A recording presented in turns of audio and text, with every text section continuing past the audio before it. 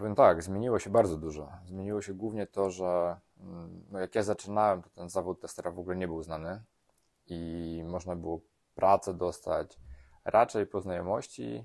No, duża część internetu teraz mówi o testowaniu. Jesteśmy wszyscy kuszeni w ogóle wejściem do branży IT, a jest też taki mit, że najłatwiej wejść do tej branży przez testowanie, bo nie trzeba nic umieć, tylko wchodzę i testuję. Tak? Poprawnie mówimy tester automatyzujący, no bo automatyczny sugerowałby, że jesteśmy robotami i coś się dzieje, tak? No, robi to człowiek, więc jest to tester automatyzujący, czyli automatyzuje swoją pracę. Wydaje mi się, że jednym z lepszych języków jest po prostu Python, bo on jest prosty, tak? Często słyszałem, że za 10 lat to już wszyscy będziemy tylko automatyzować i nie będzie testerów, którzy wykonują testy manualnie. No, życie pokazuje, że tak nie jest.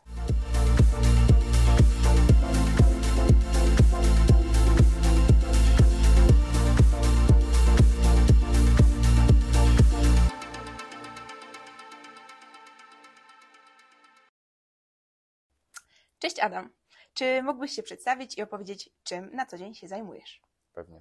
Cześć sobie, cześć wszystkim. Ja od 10 lat zajmuję się testami, z czego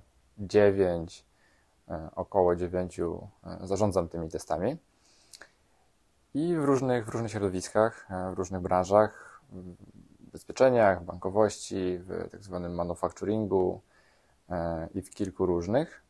Zarządzałem różnymi zespołami, czyli takimi, powiedzmy, nie wiem, od 5 w projekcie do 15 w projekcie i dużym zespołem, takim prawie 80 osób, już w większej konsultingowej firmie, gdzie mieliśmy tam około 15 projektów, wielu klientów. No i tam już robiłem inne rzeczy, tam trochę też sprzedawałem, dużą uwagę przykładałem do rekrutacji. No i poza tym wykładałem na uczelni przez kilka lat, na takim kierunku, który stworzył mój były szef zresztą. No i tam mieliśmy podyplomówkę, na której wykładaliśmy też testy oprogramowania, a następnie po kilku latach zdecydowaliśmy, że chcemy na trochę inny poziom, wyższy wejść i z 3 kolegami założyliśmy firmę, która się nazywa ForTesters, w zasadzie kurs, który się nazywa ForTesters i teraz już sami tych testerów szkolimy. I właśnie się zaczęła pierwsza edycja. Okej, super. Czyli cały czas można się zapisywać też? Teraz już nie, ale prawdopodobnie niedługo odpalimy możliwość zapisu na kolejną edycję, która prawdopodobnie ruszy w nowym roku. Okej, super. Oczywiście zachęcamy do zapisu. Jak najbardziej. Okej. Wspomniałeś, że zajmujesz się testowaniem już od ponad 10 lat, około 10 lat, więc czy uważasz, że od tego czasu dużo się zmieniło w Twoim zawodzie? Czy ten próg wejścia w ogóle do branży jest teraz niższy czy wyższy? Ja powiem tak, zmieniło się bardzo dużo. Zmieniło się głównie to, że jak ja zaczynałem, to ten zawód testera w ogóle nie był znany i można było pracę dostać raczej po znajomości. Ja też dostałem pracę po znajomości. Po znajomości to trochę dużo powiedziane. Bardziej robiłem inne rzeczy i po prostu jeden z kolegów, z którym studiowałem, on już pracował wtedy w branży. Niekoniecznie testerskiej, ale generalnie IT. Zobaczył, że gdzieś tam robię fajne rzeczy. No i spytał mnie, czy nie chciałem tego robić, tak? Ja się zgodziłem, no bo mówię tylko, że słuchaj, ja się na IT nie znam. Mówi, nie musisz, nauczymy cię. No i mnie nauczyli. I to było okej. Wtedy w ogóle się zetknąłem pierwszy raz z tym zawodem i po co to jest i z osobami, które to robią i większość z nich była tam też trochę z przypadku, tak, bardziej po znajomości. To nie był znany zawód, a w tym momencie mamy sytuację, gdzie bardzo dużo osób chciałoby do tego zawodu po prostu wejść.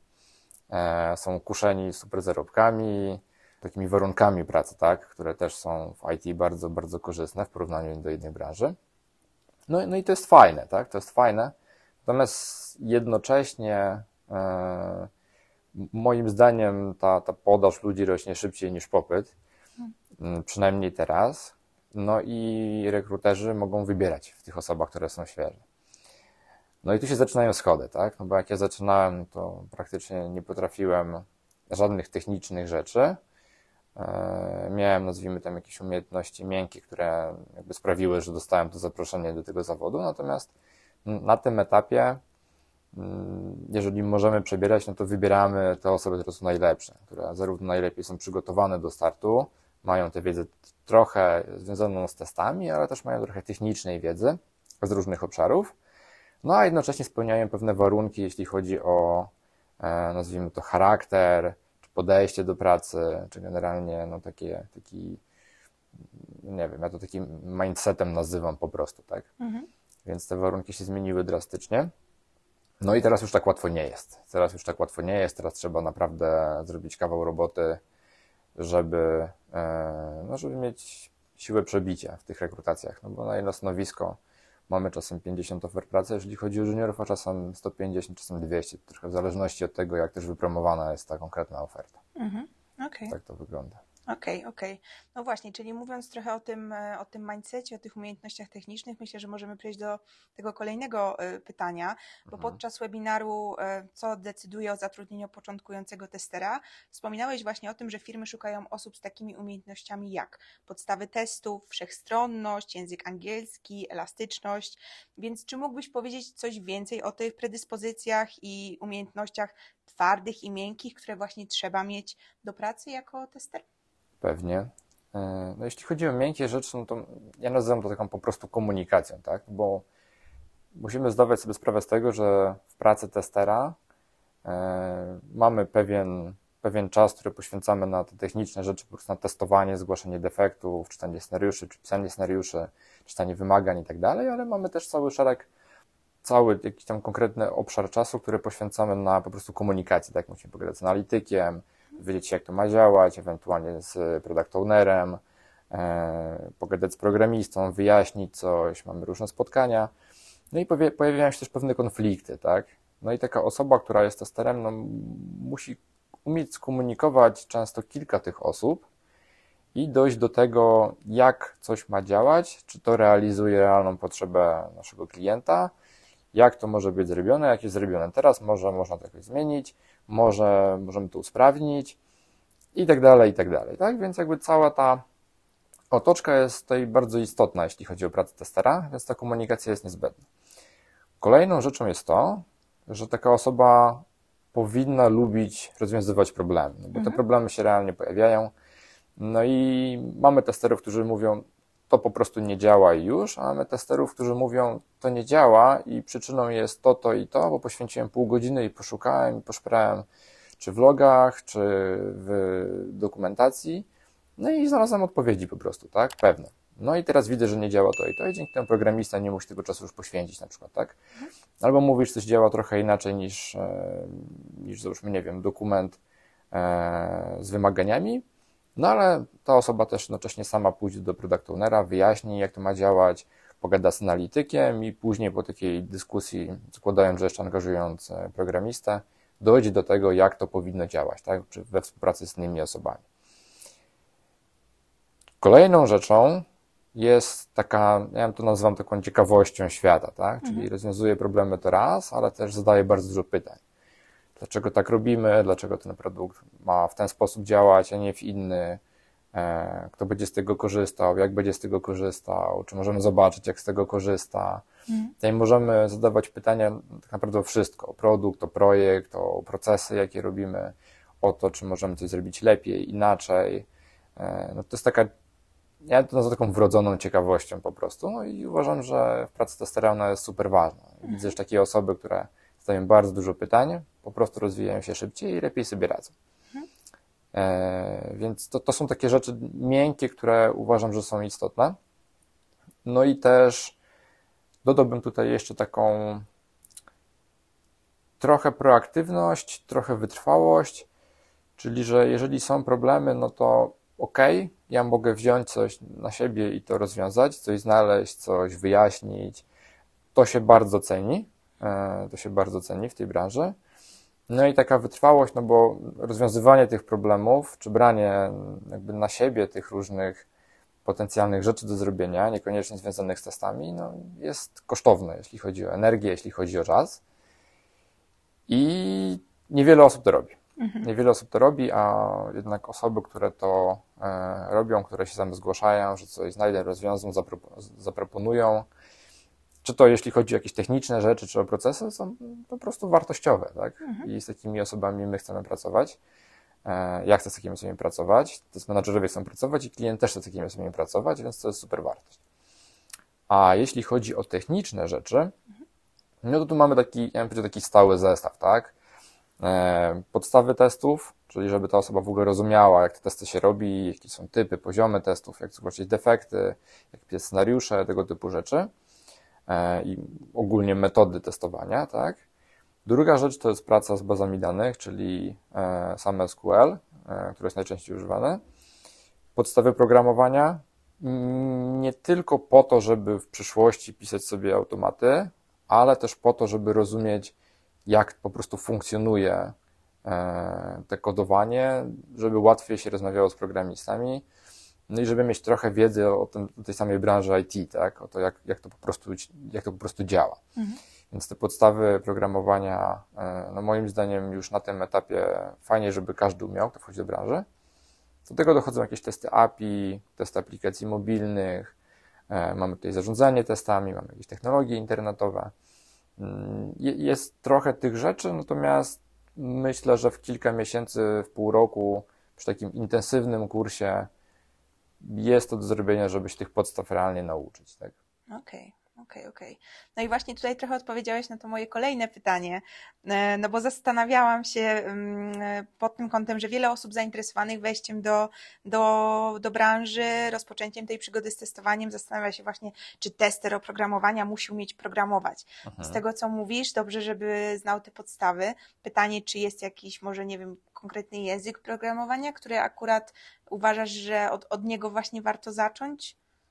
Ja bardzo techniczny nie jestem, więc jestem tak dość powściągliwy w odpowiedzi na to pytanie. Natomiast bazując tak na doświadczeniach, które mam i też doświadczeniach z uczelni, wydaje mi się, że jednym z lepszych języków jest po prostu Python, bo on jest prosty, tak? On jest prosty, jest możliwie dość mocno wszechstronny i no, po prostu fajnie się w nim zaczyna, tak? I wtedy łatwiej zrozumieć też, jak te testy mają funkcjonować. No, potem zmiana języka jest dość, no, może nie jest prosta, ale jest już łatwiejsza, tak? Kiedy rozumiem cały mechanizm, jak to wszystko funkcjonuje, no to muszę się po prostu nauczyć tego, jak inny język działa. Natomiast to nie jest tak, że ten język jest super, a reszta jest zła.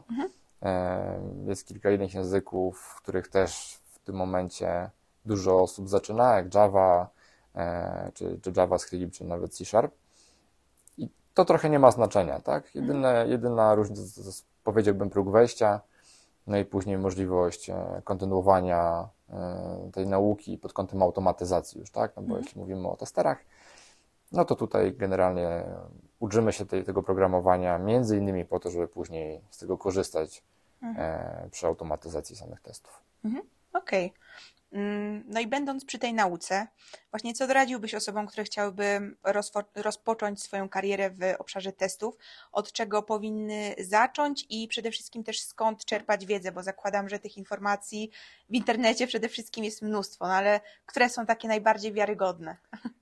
Tak. Cały internet, w zasadzie, może nie cały, ale duża część internetu teraz mówi o testowaniu i jesteśmy wszyscy kuszeni w ogóle wejściem do branży IT, a jest też taki mit, że najłatwiej wejść do tej branży przez testowanie, bo nie trzeba nic umieć, tylko wchodzę i testuję, tak? No to może właśnie kiedyś tak było, teraz już tak nie jest. Ja generalnie przestrzegam przed łatwymi rozwiązaniami w stylu przeczytać, nie wiem, 2 książki i mogę wejść, albo zrobić 2-, 3-, 4-tygodniowy kurs i próbować w tej branży wejść, bo takich ludzi jest już bardzo dużo no i wydaje mi się, że nie znajdują tej pracy tak szybko, jakby chcieli. No, w ten sposób, tak? To, co ja polecam, no to już jakby podjąć tę decyzję i się jej trzymać i podjąć się na zasadzie, poświęcam teraz pół roku albo rok. Realnie uczę się tych wszystkich rzeczy, zaczynam sobie od testów i później kontynuuję z różnymi technicznymi rzeczami, buduję sobie te CV. Najlepiej, żebym zrobił jakiś projekt w międzyczasie, na ile jest to możliwe. No i wtedy z tym bagażem łatwiej jest szukać tej pracy, tak? Ale ważne jest to, żeby robić to z ludźmi, którzy tę drogę już przeszli No i którzy są zaawansowani w tym nauczaniu, tak? No bo teraz też sporo firm powstaje, które, czy na uczelniach powstają kursy testowania. Natomiast no ja polecam pracę z osobami, które robią to od lat, które przećwiczyły już ten materiał wielokrotnie i które same testują po prostu, tak? Które same w tej branży są od wielu lat. Osoby, które można posłuchać na konferencjach, osoby, które można zobaczyć na YouTubie albo po prostu na webinarach. No to jest ważne, tak? Żeby uczyć się od kogoś, kto realnie po pierwsze ma wiedzę potwierdzoną, a po drugie ma te umiejętności nauczania, no bo to też jest super ważne. No i tutaj jakby można iść w dwie strony, tak? W sensie można sobie zbudować ten taki kurs, nazwijmy to pełny, własnymi siłami i próbować kursów na Udemy czy w różny inny sposób, a można pójść na podyplomówkę, można przyjść do nas na kurs, można pójść na jakiś inny kurs, taki dłuższy testowania, który zawiera w sobie te wszystkie elementy, o których mówiliśmy. To jest super ważne. A najlepiej, żeby na końcu jeszcze te osoby, które prowadzą ten kurs, wytłumaczyły i pomogły z budowaniem CV, LinkedIna, no bo też jest często tak, że ktoś ma tę wiedzę, ktoś ma te umiejętności, ten nazwijmy to charakter do tego, żeby tym testerem być, ale no nie jest w stanie się przebić, no bo nie potrafi zbudować tego CV, tak? No nie robimy tego na co dzień, w sensie zazwyczaj te CV się buduje raz na kilka lat, natomiast jest to niesłychanie ważne, żeby później umieć się też sprzedać. Więc to jest ważne. Także przestrzegam przed krótkimi, przed łatwymi rozwiązaniami. No tutaj trzeba podjąć decyzję już poważną, wydać trochę pieniędzy, najlepiej moim zdaniem, i zrobić to z ludźmi, którzy się na tym znają i którzy tę wiedzę nam ułożą w odpowiedni sposób i też ją nam przekażą w odpowiedni sposób, no bo to jest istotne. To nam po prostu ułatwi tę drogę wejścia. Okej, jasne. A czy mógłbyś powiedzieć trochę więcej o tym właśnie, jak to wygląda u Was w Fortesters? U nas w Fortester wygląda to tak, że może powiem w ogóle, kto tworzy ten Fortesters, tak? No bo nas jest 4. Jestem ja, jest Darek Drezno, jest Adam Pucko, jest Adrian Gonciarz. No i my we czwórkę, każdy z nas czy jest test managerem, czy był test managerem. Adrian robi automatyzację zaawansowaną, Darek miał, nadal ma w zasadzie firmę, która zajmuje się też testami i testami dostępności. No, my wszyscy gdzieś tam się znamy od lat i współpracowaliśmy ze sobą i jakby zdecydowaliśmy, że po kilku latach na tej uczelni chcemy zrobić coś razem, ale pracujemy też z osobami, które również znamy i które również częściowo wykładały na uczelni. Jest to 5 kolejnych wykładowców, do których mamy duże zaufanie i którzy jakby współtworzą z nami ten kurs, tak? Więc tam w sumie jest 9 osób i każdy z nas ma inny kawałek kursu. Jedna osoba uczy podstaw programowania, kolejna automatyzacji API, kolejna automatyzacji UI, ktoś inny tworzy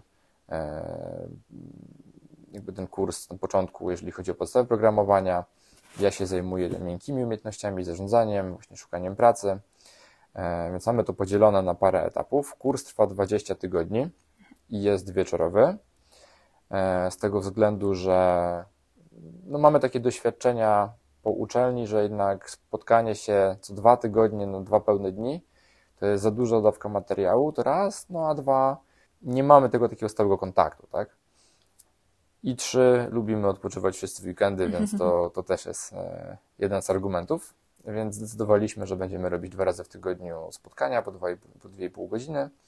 Więc dajemy ten materiał w mniejszych dawkach, natomiast jesteśmy też w stanie szybciej weryfikować to, co się dzieje, tak? I dawać szybciej feedback, a w piątki mamy jeszcze do tego konsultacje dodatkowe dla chętnych i tam rozwiązujemy różne wątpliwości, odpowiadamy na pytania, ale też na te pytania odpowiadamy w trakcie na platformie, którą mamy. Więc jesteśmy po prostu w stałym kontakcie z tymi ludźmi. Nie jest tak, że raz na 2 tygodnie się widzimy, tylko tutaj na bieżąco mamy ten kontakt, że tak powiem, prawie codziennie, tak? No i 20 godzin kursu i po tych 20 godzinach osoba jest przygotowana merytorycznie, technicznie i również jeśli chodzi o zbudowane CV, LinkedIna, jest po prostu gotowa, żeby wejść na rynek i gotowa, żeby szukać pracy na tym rynku. Okej. W ten sposób. Brzmi super. I jest super. To przechodząc trochę głębiej do pracy testera, chciałabym się Ciebie zapytać, czym różni się praca testera manualnego od testera automatycznego lub automatyzującego? Właśnie, która nazwa jest poprawna? Dobra, to ja szybko wyjaśnię. Poprawnie mówimy tester automatyzujący, no bo automatyczny sugerowałby, że jesteśmy robotami i coś się dzieje, tak? No, robi to człowiek, więc jest to tester automatyzujący, czyli automatyzuje swoją pracę. Natomiast przez swoją pracę rozumiem część swojej pracy, tak? Tutaj są oczywiście różne konfiguracje w konkretnych firmach. Czasem mamy osoby, które robią i testy manualne, i testy automatyczne. No i to wygląda po prostu tak, że ta osoba jest po prostu testerem, tak? Zbiera informacje, pisze scenariusze, sama testuje manualnie, a później sobie automatyzuje część pracy. A mamy też takie konfiguracje, gdzie na przykład mamy zespół testerów manualnych, czy w ogóle mówienie tester manualny to generalnie błędnie, po prostu testerów, tak? Okay. Mamy po prostu testerów i mamy też zespół testerów, którzy automatyzują, no i wtedy oni dostają konkretne scenariusze do zautomatyzowania i siedzą i po prostu piszą kod, tak? Utrzymują tę automatyzację i już. Natomiast no i jedni i drudzy to są testerzy automatyzujący, tak? W sensie nieważne, czy ja tylko automatyzuję, czy zbieram wymagania, piszę scenariusze, rozmawiam ze wszystkimi dookoła i automatyzuję, no mówimy tu o testerach automatyzujących. Więc jedyna różnica polega na tym, że tester, który nie automatyzuje, wykonuje scenariusze manualnie, czyli po prostu sobie je czyta i wykonuje manualnie te wszystkie operacje, a drugi pisze sobie kod, który wykonuje te akcje samoczynnie. Tak to wygląda. Okej. A czy powtarzane przez wielu słowa, że aby rozwijać się w zawodzie testera, trzeba prędzej czy później przejść na automatyzację? Czy to jest prawda, czy to mit? Ja się z tym nie zgadzam. Znam osoby, które siedzą już w tym zawodzie kilkanaście lat i nigdy nie automatyzowały i są super wartościowymi pracownikami. No to są właśnie te osoby, które po pierwsze wezmą na siebie kilka dodatkowych zadań, tak? No umówmy się, testowanie nie jest tylko robieniem testów. Czasem trzeba coś zrobić ze środowiskiem, wyjaśnić coś, pogadać, zmienić proces, pogadać z klientem, zrobić prezentację. Jest jakby dużo rzeczy, które w tym testowaniu się odbywa, są jakby taką otoczką tego testowania, tak? Ale trzeba to robić. No i tacy senior testerzy są też super potrzebni, no bo oni mają wiedzę, jak zaprojektować te scenariusze, oni mają wiedzę, jak kogoś wyszkolić, oni mają wiedzę, jak stworzyć proces, jak rozmawiać z klientem, no i po prostu mają super wiedzę o samym prowadzeniu tych testów, tak? Więc taka osoba jest naprawdę niezbędna, szczególnie w dużych projektach. Jeśli chodzi o automatyzację, to też mamy projekty, gdzie ona jest niezbędna i po prostu się zwraca, jeśli chodzi o kwestie finansowe, jakościowe i też czasowe. Mamy czasem projekty, w których nie opłaca się jej robić, albo opłaca się ją robić na bardzo podstawowym poziomie i już, tak? Więc ja jestem osobiście zdania, że no to nie jest naturalna droga, żeby robić automatyzację. Też trzeba mieć pewien mindset, żeby to robić i lubić po prostu siedzieć w tym kodzie. A można się rozwijać naprawdę na wiele różnych innych sposobów, tak? W samym testowaniu można się rozwijać, jeśli chodzi właśnie o zarządzanie testami, jeśli chodzi o projektowanie testów. Możemy iść w ogóle w stronę, nie wiem, testów bezpieczeństwa, możemy iść w ogóle w inne sfery IT, tak? Możemy zostać Scrum Masterem, możemy iść w analizę, możemy iść po prostu w programowanie. Tych dróg jest bardzo wiele i no, automatyzacja jest jedną z nich. Jest bardzo popularna teraz, no bo mówi się o super fajnych zarobkach. Natomiast ja uważam, że nie jest to najlepsza droga. Jest to droga dobra dla tych, którzy rzeczywiście czują siedzenie w kodzie i którzy to lubią, tak?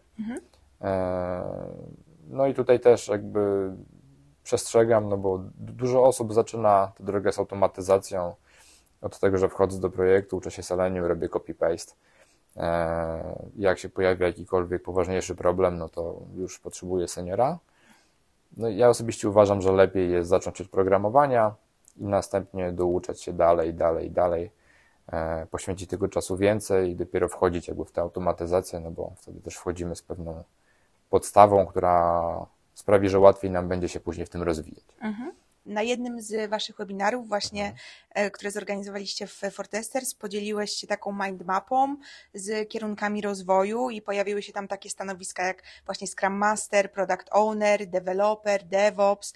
I chciałam się podpytać, co właśnie sądzisz o takim podejściu, czy w takim razie zawód testera jest pewnego rodzaju etapem w karierze, czy raczej jest to kwestia indywidualna i testerem można być przez całe życie, tak jak wspomniałeś, że masz tego znajomego, który jest tym testerem manualnym i nie ma zamiaru jakby ruszać tych testów automatycznych, więc pytanie, jakie jest twoje podejście tutaj? Ja myślę, że to zależy trochę od człowieka. Znam testerów, którzy przebranżowili się na analityków, na programistów. Znam programistów, którzy przebranżowili się na testerów automatyzujących.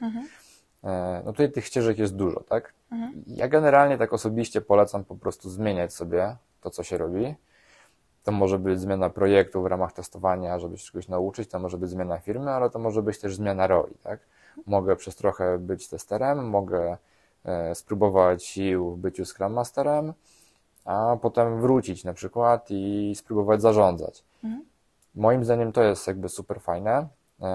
Jest też taki tak zwany, się nazywa T-model, który właśnie mówi o tym, że każdy człowiek ma gdzieś tam różne kompetencje, tak? Że to tu mogę być trochę testerem, a tu mogę być product ownerem, a tu mogę mieć doświadczenie, nie wiem, w programowaniu i robić trochę automatyzacji. Takie osoby, które są w stanie też się uczyć tych innych rzeczy, są potrzebne, no bo zazwyczaj jak wchodzimy do projektu, no to mam jakiś swój zestaw umiejętności, z którym wchodzę, ale często jest też tak, że muszę go rozwinąć, tak? Po pierwsze o tym narzędzia, których mi brakuje, ale czasem w projektach jest potrzebna taka, powiedzmy, rola trochę z boku na 1/5, 1/4 etatu i wtedy mogę się również zaangażować i to robić. I to jest też jakby rzecz, którą również polecam, jak jestem w konkretnej firmie i są możliwości zrobienia czegoś ekstra, ja polecam to robić, tak?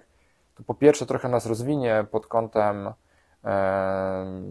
no takim życia firmy, czyli robię testy, ale przy okazji też, nie wiem, wezmę udział w jakimś nie wiem, webinarze, albo w jakimś spotkaniu dla klienta, albo w czymś po prostu fajnym i zobaczę trochę szerszą perspektywę niż same testy, albo niż mój projekt, ale też dzięki temu zbuduję trochę nowych relacji, które może prędzej czy później mi gdzieś tam w tej karierze pomogą. Więc to jest też droga, którą ja proponuję. Omówiliśmy sobie trochę już te etapy związane z nauką, etapy związane z rozwojem kariery. Przenieśmy się teraz do tej rozmowy rekrutacyjnej. No i jakich przykładowych pytań w trakcie rozmowy o pracę może spodziewać się tester? Tutaj tak szczerze wolałbym nie odpowiadać, ponieważ nie chciałbym tworzyć takich, nazwijmy to, pytań, które zawsze padają. Natomiast zdecydowanie mogą to być pytania, nazwijmy to, wysokopoziomowe i niskopoziomowe, tak? Czyli na przykład jak byś przetestował, nie wiem, bankomat, biletomat, jakieś urządzenie. Może to być pytanie o jakiś konkretny fragment, na przykład, nie wiem, jakiś arkusz, albo jak zrobić konkretne testy na konkretnym przykładzie.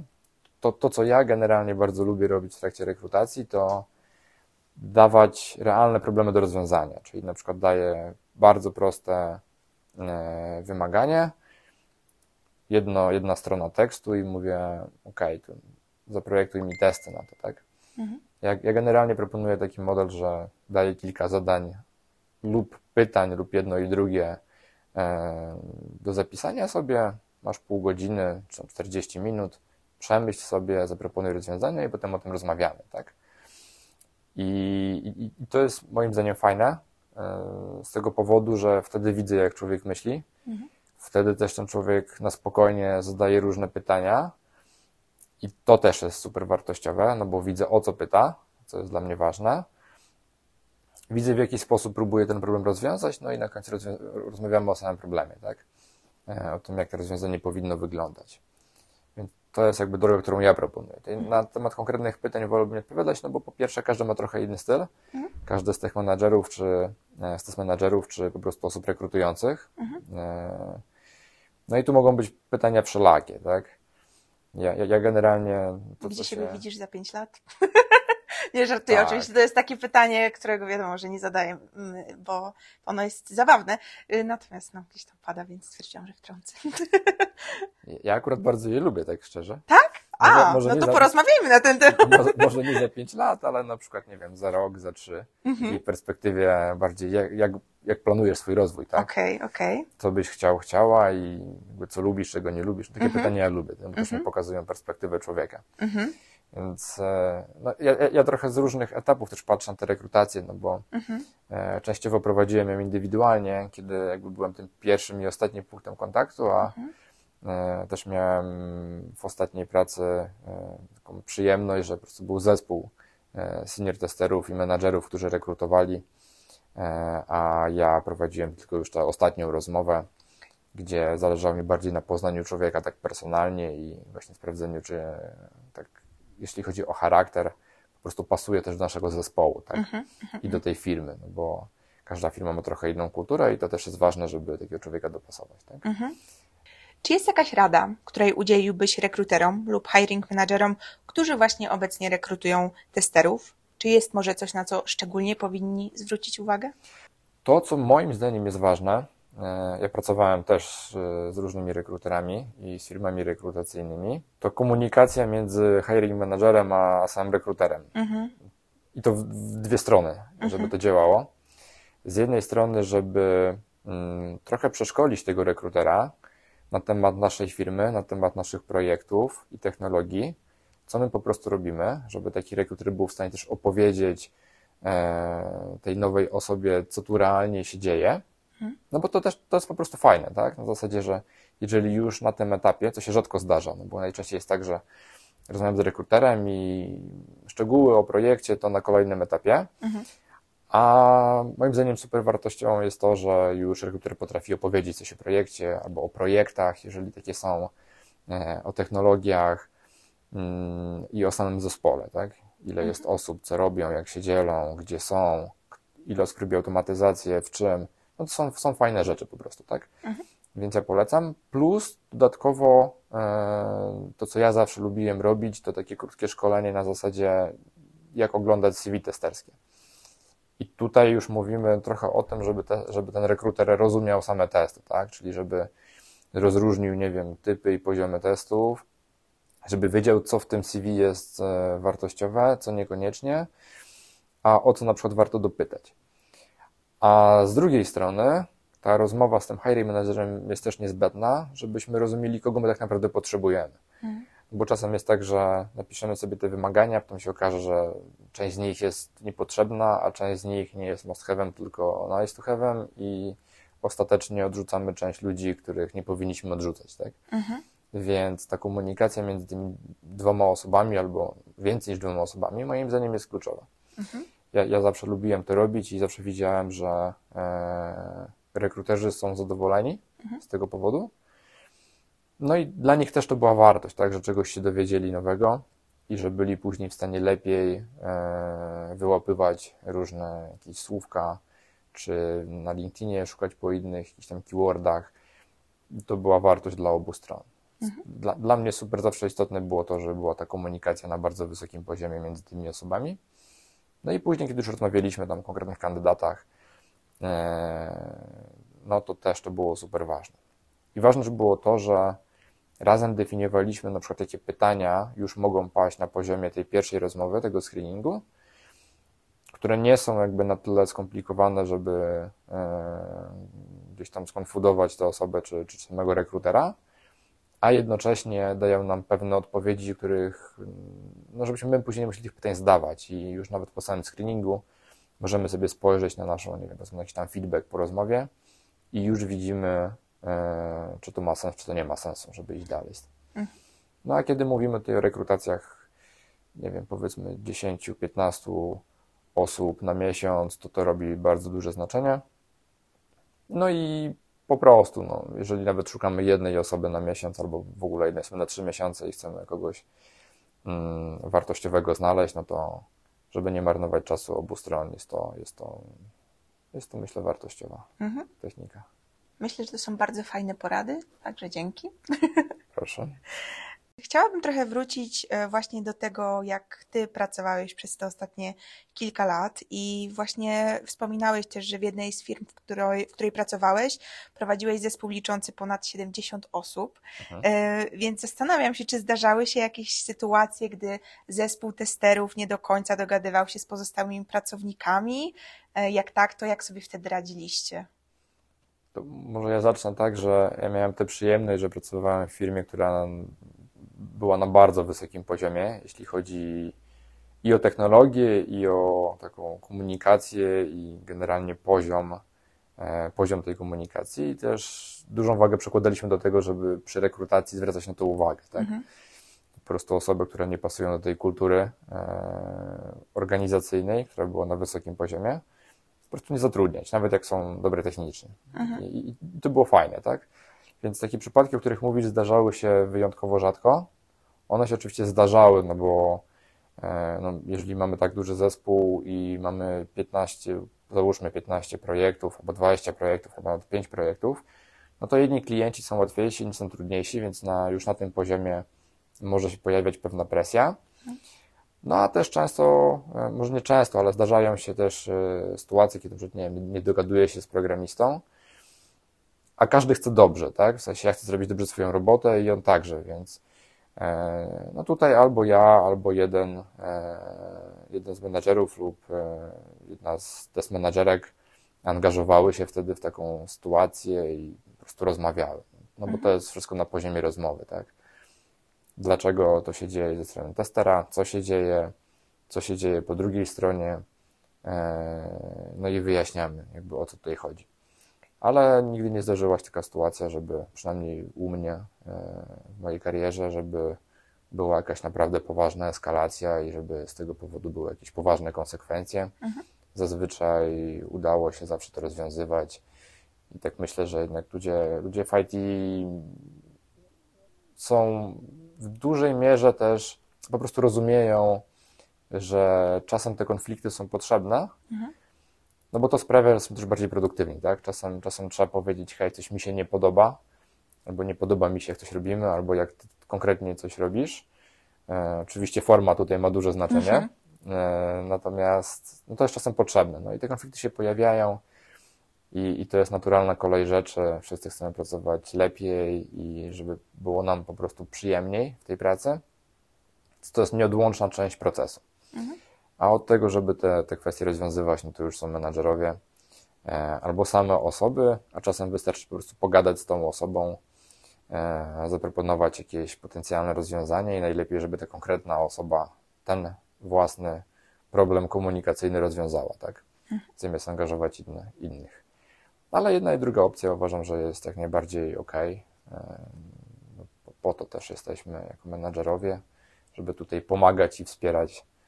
Także tak to wyglądało w mojej karierze zawsze. Okej, jasne. No i na samo zakończenie chciałabym się Ciebie zapytać, jak wyobrażasz sobie przyszłość swojego zawodu? Czy pracę testera mogą zastąpić maszyny, sztuczna inteligencja? Ja jestem bardzo daleki od myślenia, co będzie dalej. Jak zaczynałem testować, no to często słyszałem, że za 10 lat to już wszyscy będziemy tylko automatyzować i nie będzie testerów, którzy wykonują testy manualnie. No, życie pokazuje, że tak nie jest. W sensie trend jakby idzie dalej, tak? Coraz więcej automatyzujemy i coraz lepiej automatyzujemy. Natomiast wciąż w większości firm, przynajmniej w większości firm, dla których ja pracowałem lub z klientami, którymi ja pracowałem, a myślę, że idzie to w dziesiątki firm, jest taki trend, że ci testerzy, którzy wykonują testy manualnie, zazwyczaj są w dużej mierze. Może 5% projektów, które widziałem, były takie, że byli tylko testerzy, którzy automatyzują, a no, w rzeczywistości okazywało się, że często te osoby też robią testy manualnie, bo nie ma czasu na automatyzację na przykład, tak? Więc no ja jestem daleki od tutaj wróżenia, Tym bardziej, że obecny świat tak szybko się zmienia, że tutaj ciężko powiedzieć, co się wydarzy. Okej. Myślę, że jest to możliwe, natomiast ja zawsze sobie wtedy mówię, że ktoś będzie musiał te roboty i tak zaprogramować i zdecydować, jak one mają pracować, jak mają tworzyć swoje algorytmy, więc tutaj i tak będą ludzie potrzebni. Okej. Czyli taki przekaz, testerzy, możecie spać spokojnie, tak? Ja bym powiedział, testerzy, rozwijajcie się w różnych dziedzinach i w różne strony, ale rozwijajcie się. Bo widziałem też, że nie samych testerów, ale w ogóle ludzi z IT, którzy siedzą w jednej firmie po 10-15 lat. I to często w firmach, które nie są, nazwijmy to, bardzo do przodu, jeśli chodzi o technologię. No i po takich 10 latach nagle trzeba znaleźć pracę i się okazuje, że trochę moje umiejętności już nie pasują do rynku.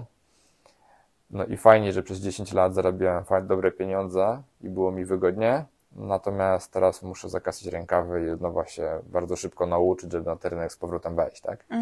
I niekoniecznie za takie same dobre pieniądze. Więc powiedziałbym, rozwijajcie się w różnych aspektach i wtedy będzie dobrze. Życzymy powodzenia w rozwoju. Ja Ci, Adam, bardzo dziękuję za tą rozmowę. Bardzo dziękuję również. Super było pogadać i do zobaczenia. I również. Dzięki wielkie. Do zobaczenia.